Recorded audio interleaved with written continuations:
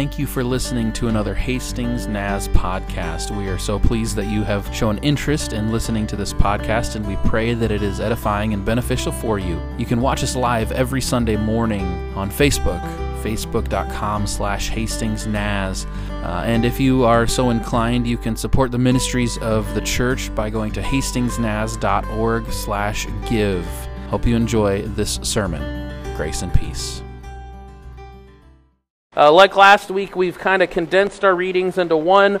We're going to read from Mark chapter 2 and then John chapter 20, two separate books, short passages. I want you to follow along and listen to the words that Christ spoke to his followers. Beginning with Mark 2:21. No one sews a piece of unshrunk cloth on an old cloak, otherwise the patch pulls away from it, the new from the old, and a worse tear is made.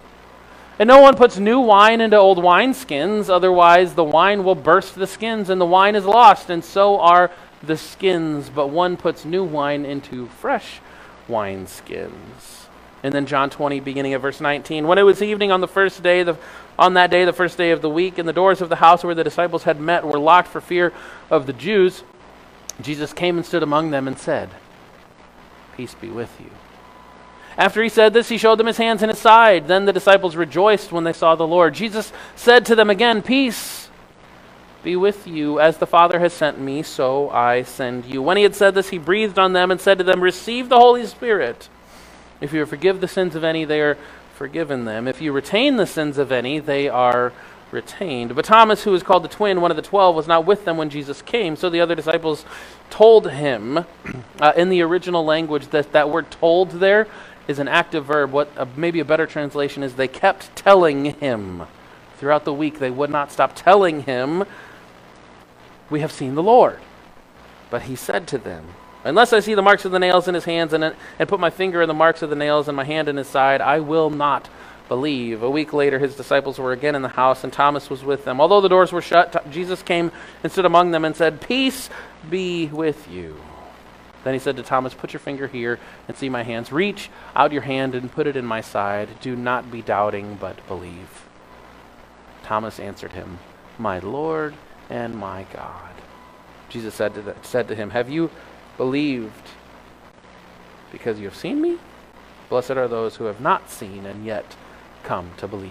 This is the written word of God. Amen. Thanks be to God. You may be seated. Have you been able to sense it? I sure hope you have. I hope so. It's hard to define, I know, but I don't know. I can't be the only one that senses it. Have you felt like the Spirit's doing something new? Okay, good. Yeah, good. I'm glad. Yeah, wonderful. All right, let's go. I don't know. I've been reflecting on it, trying to listen to what the Spirit is doing and saying and leading. There's been kind of a fresh energy about this place, a renewed vigor. The Spirit's been doing something exciting, which is cool. Well, here's what I think is true. The Spirit is always moving. God's presence is always among us, but we have just not always been made aware of it. We've not always had an awareness of it.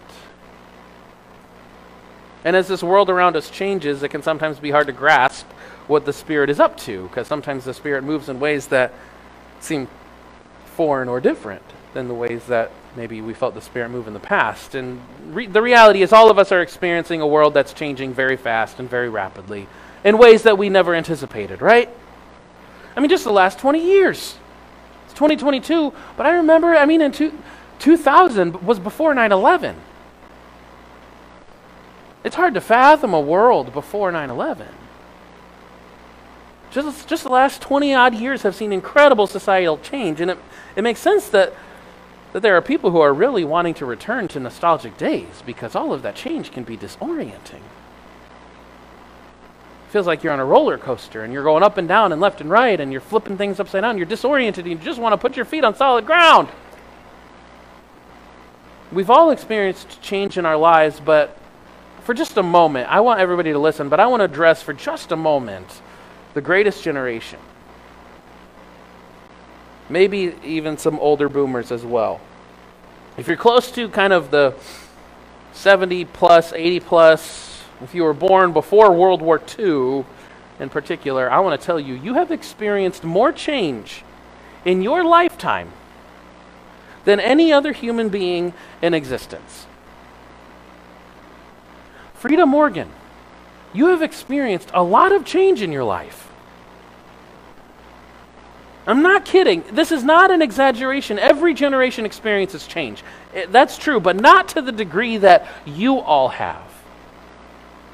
My grandpa Roy, who some of you have met, he's been here before. He was born in the Great Depression. He was born in the steel mills of Gary, Indiana. Just a lively, lovely place. Born into a household without running water, without television. Can you believe it? Maybe some of you can relate. In the 85 plus years since, my grandfather doesn't just have running water and television. He has his television running all the time. And he has the whole world in his pocket. I'm telling you. And the truth is, we can't get him off of it. He's got his stylus, and he's checking his email. I mean, come on, Grandpa. He's experienced some change, right? Not just technologically, though, socially, politically. In the experiences and teachings of the church, it can feel like this world is hard to recognize. It can feel like things are not what they were. Christian social scientist Phyllis Tickle has talked about how we are living through what she calls the Great Emergence. That we right now are experiencing something that happens very infrequently in human history. A seismic shift is taking place in the church. She says that this happens only every 500 years or so. And the last time it happened was, guess what? About 500 years ago. With the Protestant Reformation. 1517. 1517 was 505 years ago. That's when Martin Luther nailed his 95 Theses to that door and lit the flame of the Protestant Reformation. And then, do you know what happened 500 years before that? There was the Great Schism in the church between the East and the West about 1000 AD. And then 500 years before that was the fall of Rome and the Council of Chalcedon, where the church was wrestling with its faith, defining what is and what wasn't. We had moved out of the apostolic era into the era of the church. And do you know what happened 500 years before the fall of Rome and the Council of Chalcedon? Jesus Christ. That was kind of a big change, right? During every one of these seismic shifts, people have asked themselves, what's going on? Why is everything changing? Was the way that we did it before so wrong? So if you are of a certain age, you have experienced more change in your life than probably any other person. Because at other epochs in human history, like with the Protestant Reformation, which married this technological explosion that was the Renaissance and the printing press, all of a sudden people could read. And the Bible was no longer chained to the altar, but was made available to the people. That brought a revolution. Now it's not just information that's accessible. Now it's people. I got friends all over the world. It's ridiculous. There's a lot of change, but I want to tell you, in the midst of change, if history is a good indicator, and it almost always is, in the midst of change, the Spirit of God has always maintained their presence with God's people. Ever since Christ sent His Spirit, which we read about in John chapter 20, God has been with God's people. Receive the Spirit Christ breathed on His disciples. God has been with God's people, even in the midst of, or maybe especially in the midst of these seismic shifts. So we find ourselves in a time in the life of the church during what is called the Great Emergence, when we don't even know what things are going to look like in 50 or 100 years. Things are changing quickly, and we find the Spirit saying to the church what the Spirit has said to the people of God before. See, look, I'm doing something new. Are you aware of it? I'm doing something new. Can you perceive it? This new thing the Spirit is doing, I want to tell you, is not a rejection of the way that we experienced the Spirit before. It's just that it's new. Because God is always contextualizing God's self to humanity. God is always saying, I will meet you where you are as you are. And I cannot be the only one who senses that the Spirit is doing something new here in this church, can I? Okay, good.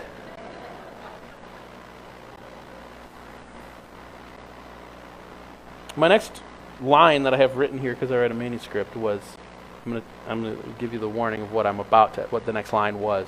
What I was going to say next was, have you been able to sense that God is moving in fresh ways? I'm going to ask that, okay?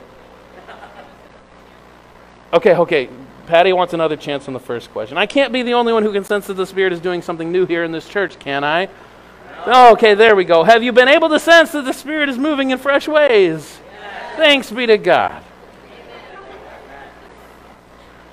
All of what I've just shared is why I'm so excited about the missional movement.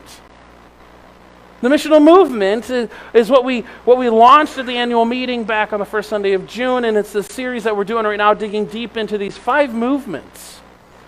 And I shared a little bit about the formation and development of the missional movement, being frustrated with kind of the measurements of the church and saying, these don't reflect kingdom things. How do we reflect the kingdom? And last Sunday I shared that the missional movement is an alternative measuring stick, measuring different things, seeking to measure not the static but the dynamic, seeking to evaluate the faithfulness of our church based on the investment of our people and their movement within it.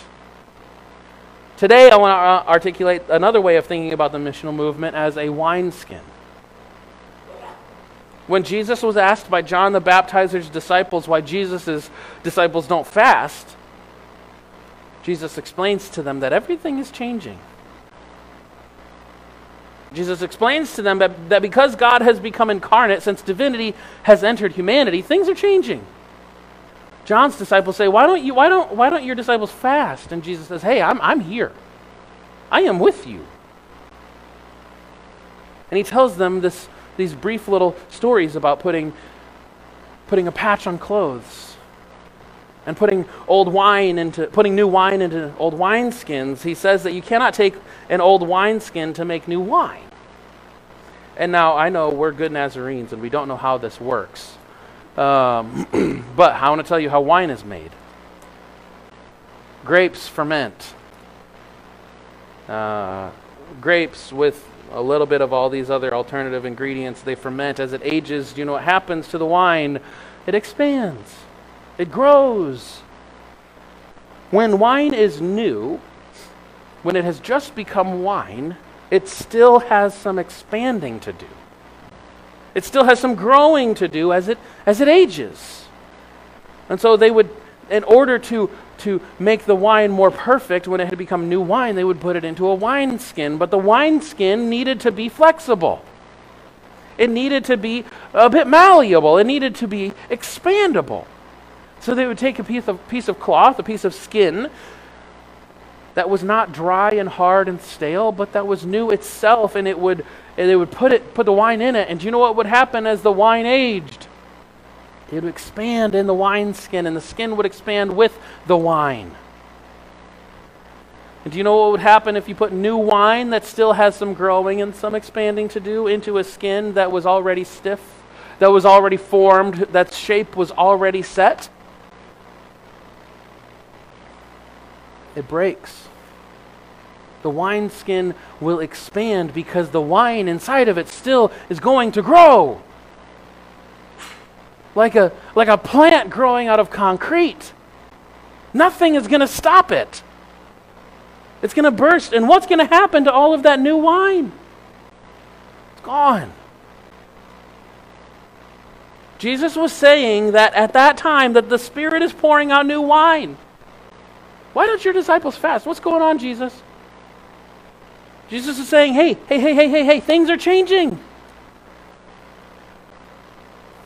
The way that you used to experience, the way that you used to contain the Spirit of God, while valuable and good, probably needs to be changed out for a new wineskin.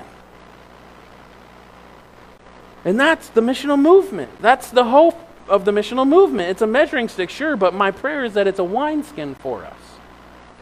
Because the Spirit is doing something new. Without me coaxing you or inviting a response, I don't care if you confess it or not because I know it's true. The Spirit is doing something new in our church right now, in us, among us, and I want to tell you, through us. The Spirit is doing something new, and rather than have the new thing that the Spirit is doing spill out and go to waste, we hope that the missional movement can be a way to grow with the Spirit. You see, it's supposed to be pliable, flexible, expandable, not rigid and stuck like former wineskins, and that's why it's called a movement. It moves and it breathes, it adapts. And so the second movement of this new wineskin is quite simply welcome. You remember last week we focused on engage, which was a focus on our community. Today, here we focus on welcome, and we begin to look at our own organization. We begin to reflect internally. There are folks in the life of this church who are at this stage called welcome. Maybe people that are newer to the church family, maybe people who've not found a place to get involved yet, maybe people who don't have the personal connections yet. There's some folks here that we would say, yeah, you're at the welcome stage, and we want to help you move in the missional movement as God is directing you and leading you. And so the first internal reflection is called welcome. And the intention here is to foster a spirit of hospitality. Simply put, that's what it is. And we've articulated it in this way, through our attitudes and actions, through our attitudes and actions, through our attitudes and actions. All who participate will know that their presence is valued. All who participate. Not just new folks, and not just people who've been here forever. The truth is, church, everyone should be a recipient of the hospitality that we have received from God. But truth be told, sometimes it's easier to be hospitable to people we don't know than to people we've worshiped with for decades, right? Because, we've seen them. So the framework for our understanding hospitality might not be what you first thought or maybe what you expected, but I want to suggest that hospitality looks like Jesus' interactions with his 11 disciples after the resurrection that we read about in John 19. I think that this is a biblical model for hospitality because in John 19, the author tells us the story of Jesus' first appearance to the disciples after he'd been crucified and resurrected. And in these verses, Jesus says something to his disciples 3 times. Do you know what he says to his disciples 3 times in 2 weeks? Peace be with you. Peace be with you. Peace be with you. And he says it twice to the 10 in that first week, and then when Thomas is with them again, he says it to them again. And I want to make the case today that that is Christian hospitality. Speaking peace to people is hospitality. And you may remember, we used to pass the peace during church, right? We had a moment in the worship service where we would pass the peace. That all changed when COVID hit. We haven't had a pass the peace moment since COVID. And did you know we were doing it wrong? If you can do it wrong. But let me say, did you know that we were passing the peace out of order? Yeah, I know, right? There was an order for passing the peace in service. There's a traditional place where you pass the peace. We used to start our service with a time of passing the peace with one another, right? Early in the service, we would have our passing of the peace. But folks who come from more liturgical traditions might be able to remind us that traditionally the passing of the peace would take place later in the order of service during communion. The passing of the peace traditionally would take place in the middle of the liturgy of the table. The pastor offers a time to pass the peace to one another. And do you know why that is often considered the place where you pass the peace of Christ, kind of in the middle of the liturgy of the table? Do you know why that is the time where you pass the peace of Christ? Christians have practiced the passing of the peace of Christ during communion because in Jesus' Sermon on the Mount, Jesus said that if anyone came to the altar to offer a gift but still had anger or unreconciled situations or still had beef with their sister or brother, then they should leave their gift at the altar, go to their sister or brother, and be reconciled first, and then offer their gift. They ought not come to the altar without first being reconciled. Reconciliation was a priority for Jesus. So it is in Christian worship. We ought not come to receive the gift at the altar without first being reconciled with one another. The passing of the peace is a practice in reconciliation. The church has a moment of passing the peace, not just to say, hey, how are you? Good to see you. What a beautiful sunshine today. As good as that is, the passing of the peace is a time to say, hey, listen, we've had our issues. Peace of Christ to you. I want unity with you, despite our disagreements. I'm telling you, church, if you do not desire to be reconciled with your fellow Christians, you may not be desiring the reconciliation that is offered to us by Christ either. And if you reject the earnest and honest reconciliation of your sister and brother, you might just be rejecting the reconciliatory love of Jesus. But don't take my word for it. Jesus was the one who said the measure we use against others will be the measure that's used against us. Jesus was the one who said if you forgive the sins of others, guess what? They're forgiven them. But if you hold on to it, if you cling to it, guess what? It is held on to. So we might not just be rejecting the reconciliatory love of Christ for us, we might be hindering our sisters and brothers from receiving it as well. Because we might be the agents of God's Spirit for reconciliation in this world. If we reject others, don't be surprised that that same measure is used against you, church. Peace be with you. It's not just a practice in reconciliation for us, it is a practice in reconciliation for those first disciples as well. Not just for us, but for them as well. You see, in Jesus' death and resurrection, do you know what he did? He reconciled. His death and resurrection is a reconciliation. It's the reconciliation of God and humanity, of humanity and divinity. We believe that the great work of Christ on the cross was the ultimate act of reconciliation. And he reconciled all of us unto himself as the God-man. So you see, his speaking peace to his disciples after the resurrection was an act of hospitality, as well as an act of reconciliation. Because hospitality is reconciliatory. So in order to be a welcoming church, it means more than just saying hi to people, which that's important, that's valuable, that's necessary. To be a welcoming people is more than just making meals, while that is also absolutely necessary. But if that were the case, Jesus would have sided with Martha in chastising Mary. You remember the story of Martha and Mary? Martha did all the work. She was doing all the hospitality things, and Mary was just sitting there, hanging out, listening to Jesus.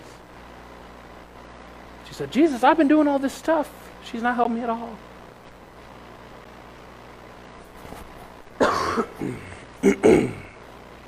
Hospitality is not, I hate to tell you, it's not a spiritual gift that some of us get to have and some of us don't. I don't think any one of us is exempt from hospitality in the family of God.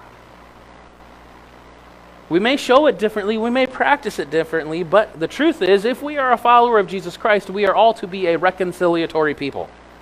We are all supposed to be a people who are pursuing reconciliation, and as such, we're a hospitable people. We're a welcoming people. Everyone ought to know that they are valued. All who cross our threshold ought to know when they leave that they are valued, whether it's their first Sunday or their 1,000th. And every aspect of who we are ought to scream that people are valued and that they are welcome. So I want to ask you, what does hospitality look like here? And I know I said last Sunday that we're not just measuring the 3 B's, right? The bodies, bucks, and building. But I want to ask you about our building, our facility. We don't measure it in terms of its size or flash, but our facility is important in that it tells a story. And this might sound ridiculous to you, but studies have shown that people evaluate if they're going to visit a church a second time. Maybe you know this, maybe I've said it before. Do you know how long it takes people to determine when they cross the threshold into the building, how long before they're going to visit a second time? Do you know how long it takes them to make that decision? 15 seconds.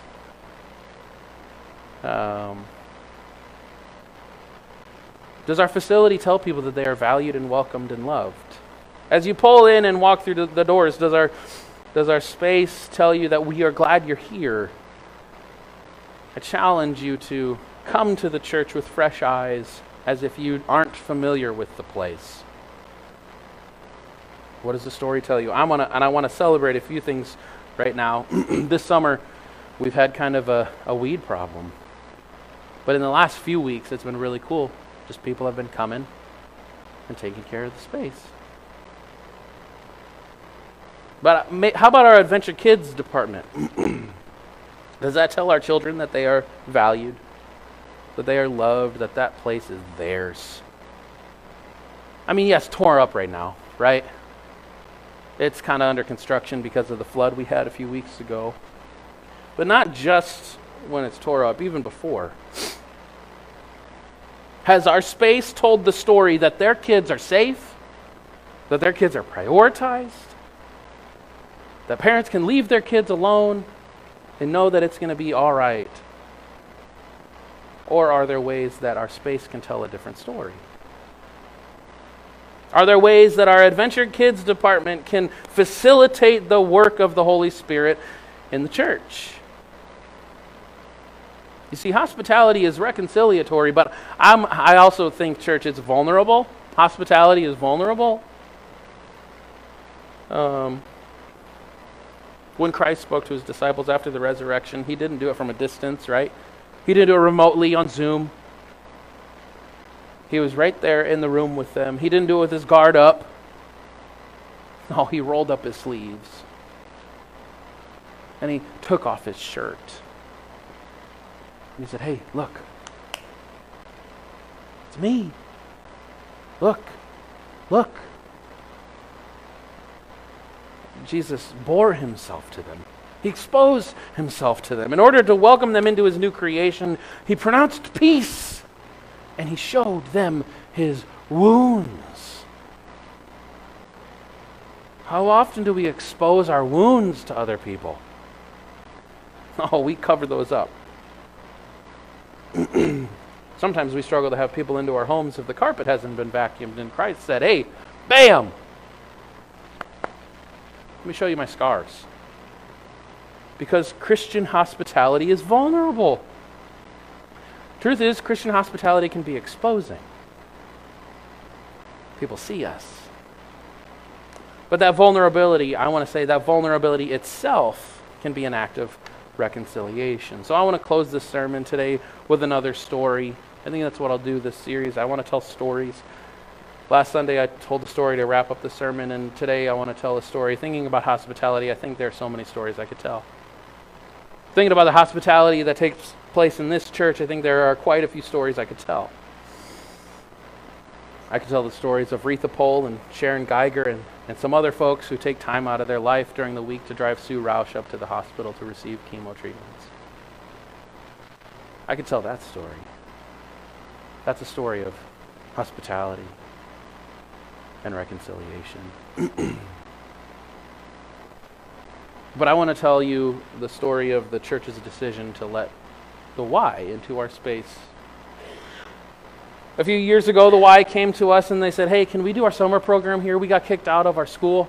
We can't." It was in the middle of COVID. They said, "We can't meet in our school because they don't let kids from multiple schools in one building anymore. And we need a new place because we got kids from all over town. Can we come and do it in your gym?" And the board deliberated and they said, "Yeah, you're welcome." Then a little bit later, the Y came back to us once the school year was getting ready, and they said, hey, so we like it here. Can we do our after-school program and before-school program here? And the board deliberated and said, "Well, it may take a little bit more space, but yeah, for sure, go ahead." And then the Y came back and asked if they could move the rest of their programming here. Maybe you remember out on 37, they had the Y program out there on the highway, on the Beltline down there. And they said, hey, can we just move it all? This is beautiful. We love being here. Can we do it? And so the board deliberated and recognized that that would mean that they would use the facility 5 days a week from morning to evening. And the board deliberated, and the board said, yes. And it's not been without sacrifice, right? You know as well as I that we've had to be flexible on our end to accommodate their childcare needs. But what's also true is that they've been very flexible with us.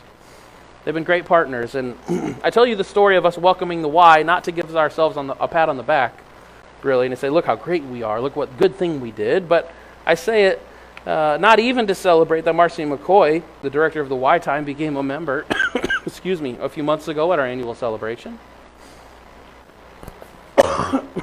Nor even do I tell you that to celebrate that Marcy is going to be starting a new women's Bible study this fall, which is good and beautiful. No, I tell us the story of welcoming the Y to tell you how reconciliatory that hospitality has been in our community.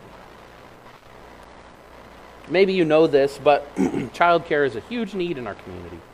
There are more kids than spaces, and there haven't been great opportunities for young families to put their kids in a place.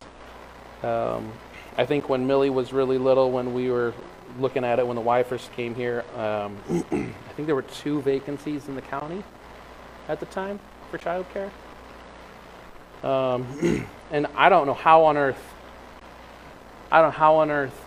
a single parent can raise multiple kids and have a job without incredible child care and afford it. It's so expensive.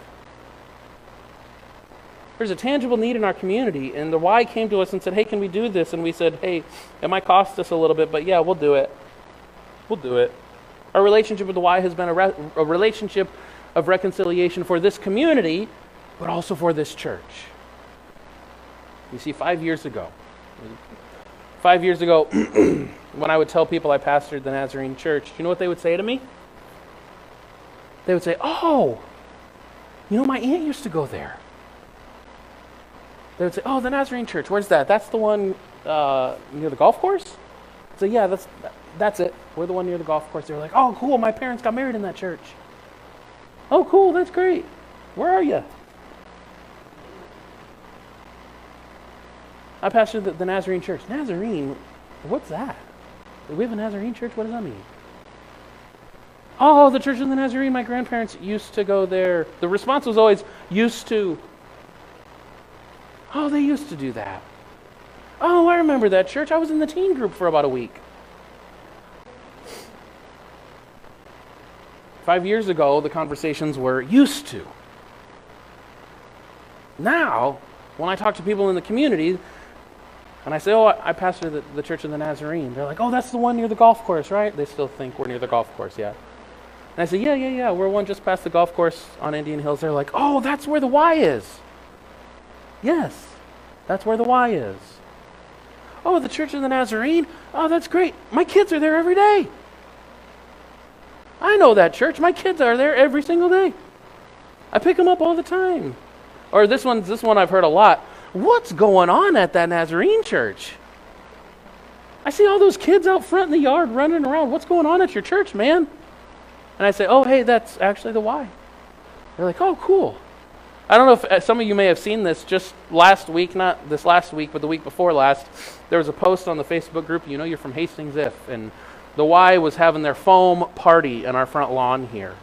They have a foam day every summer. And there was a post that evening that said, hey, just FYI, the Nazarene Church had a foam party on the front yard, and the foam is rolling into the street, and people are slowing down because they had a party. So just be aware, it's just soap. The conversation that ensued was pretty funny. It used to be, 5 years ago when I would tell people I pastored Hastings Church of the Nazarene, it was, oh, we used to. Now, because we have had a spirit of hospitality towards this desperately needed resource for the community, when I talk to people in the community, the conversations are different. It's, oh, that's what good things are taking place there, right? Our posture of yes to the community, our posture of yes to the Y was a posture of peace be with you. to the community. Church, our second movement in the missional movement is quite simply welcome. To foster a spirit of hospitality, so that all will know that they are valued through our attitudes and our actions. And if you're part of this church,